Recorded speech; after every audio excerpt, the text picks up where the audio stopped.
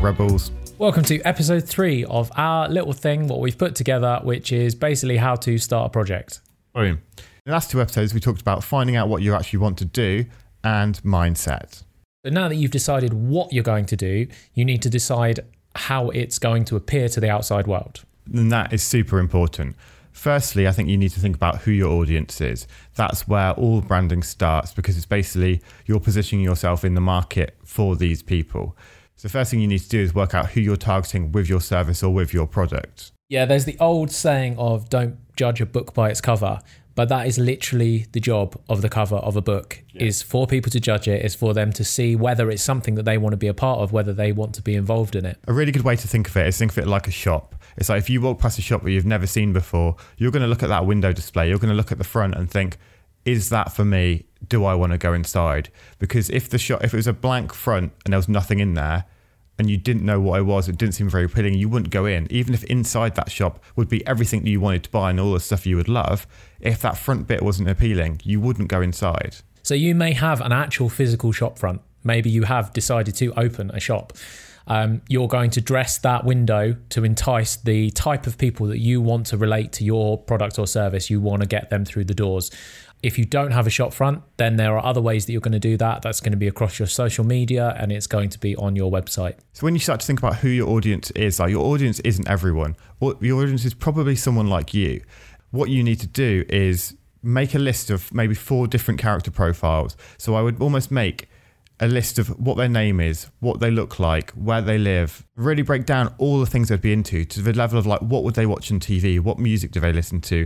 What magazine would they buy? Like really getting down that character profile into your head, because as soon as you can start to create things for those people, it's going to be so much more successful, and the more details you can get, you'll think like, so if you think about one of your good friends, you would know whether that friend would like this product or not, because you know what they would do. Like if you're watching a TV show, you're like, oh, this friend would like that because I know that person really well. So if you can develop a set of character profiles that you get to know, you feel like you know who those people are, and you start making your things appeal to those kinds of people. With this, you're going to have to strike a fine balance with your visual identity fitting within the niche that you want it to be in, but also standing out and being different.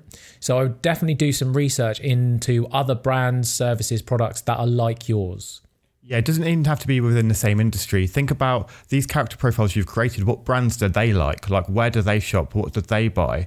And start to try and make a bit of a mood board around things that you know would appeal to these kinds of people. And then you have to make sure that the thing that you design, whether that's your logo, your website, every visual part of your whole ecosystem needs to match those people, and it needs to fit in that niche, so you know that people like this buy things like that. And the way that you're going to do that is by asking a bunch of people.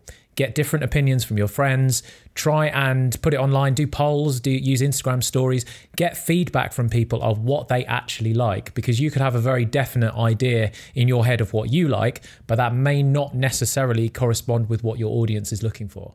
And I think with that as well, like, don't go to your mum and ask her, because she's going to have a very different opinion, and she's going to say, yes, it's great to anything.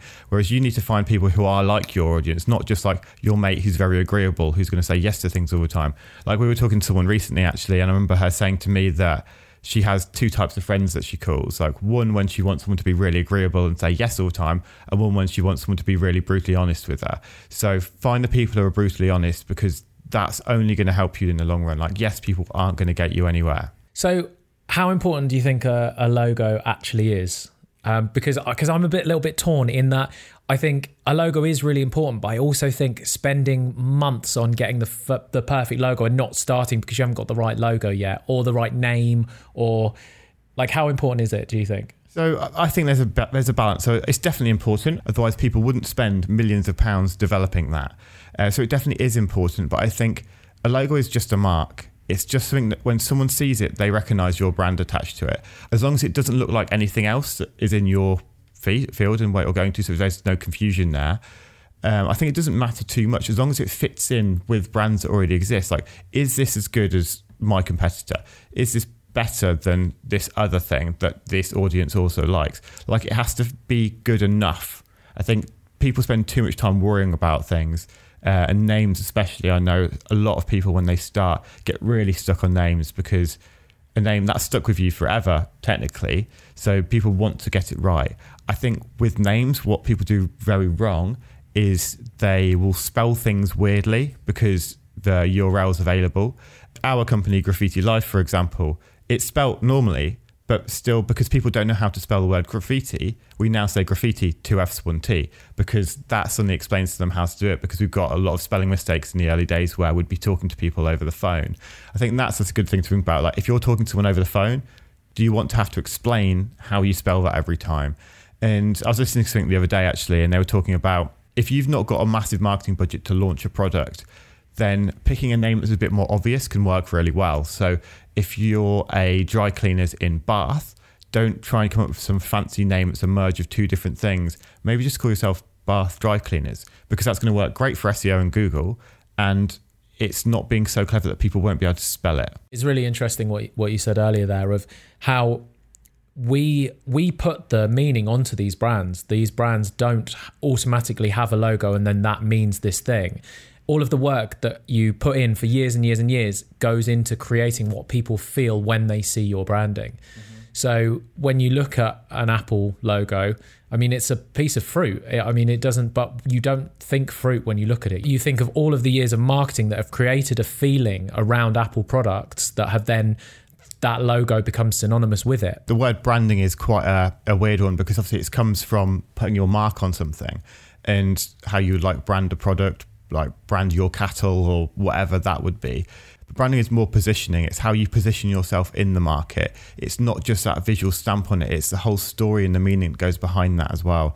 I think that's where Simon Sinek's Start With Why works really, really well, because if you can have that story attached to your brand, it positions you really, really well for the kind of people that are going to want to purchase from you. Yes, it's definitely recommended reading is Simon Sinek's book, because once you have decided your why, your purpose, your reason for your company, product or service to exist, or podcast or book or whatever it is that you're creating, when you've realized why that exists and who it's for, then that will help you with your branding and your visual identity, because you build it around what those people want to see. And I think once you've got something, you need to stick with it for a good amount of time. I remember hearing someone say that when you have a brand, it's the stage where you start to get bored of it is when other people start to recognize it, because you have it, it's with you all the time.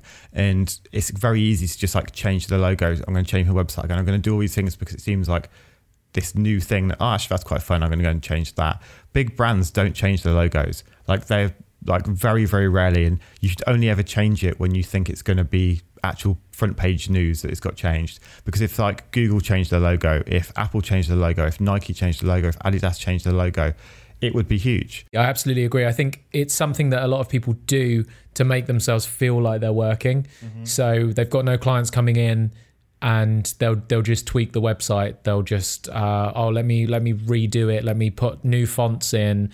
Let me change the logo a little bit, and that can actually end up doing more harm than good. Its consistency is really, really important, and that's definitely something that we've learned over the years. We've watched other brands that have never been able to cement their visual identity, and it's changed every few weeks, and it just doesn't build consistency and trust. Like when you're getting started, if you've got no clients coming through, it's not definitely because your brand is wrong. So by sat there changing it, it's not going to make the phone ring. I think that's where marketing comes into it, which is what we're going to talk about in the next episode. All that your branding is, your logo, your website, the font that you use, your social media, all that is a flag that flies the flag for what you believe in and what you deliver. So once you've set that up, you then put the work in to develop that around your branding. The branding doesn't automatically make people feel that way. That's where the work comes in. That's what you do, what you deliver to people, and they will then associate that with your brand. You might not necessarily be a graphic designer. You might not know how to make a logo. You might not know how to do a website. So it's really important to get people around you who can help you with that, whether that's a friend or reaching out to someone online who's done it before. Get it right at the start, because you don't want to have to change it later on. Yeah, that's absolutely right. If you have 200 Facebook friends, which most people do, if you have 500 connections on Instagram, someone there is probably a graphic designer, and maybe they'll help you for free. Maybe you can trade your products and services for their products and services, or maybe it might be a small investment in the beginning to get all of this down. But it is so important, and it goes back to the judging a book by its cover analogy. Your goal is for people to visit your website to find out what you're doing. You need them to feel comfortable, and then you need them to feel confident. And your branding will instill that confidence in them if it's sleek, if it's smart, if it makes them feel like they're in the right place. In the next episode, we discuss getting clients. Yeah, when you start a business, that's really useful. So subscribe to make sure that you do not miss that episode. Hit the notification bell to be alerted when it happens. Ding, ding. Boom.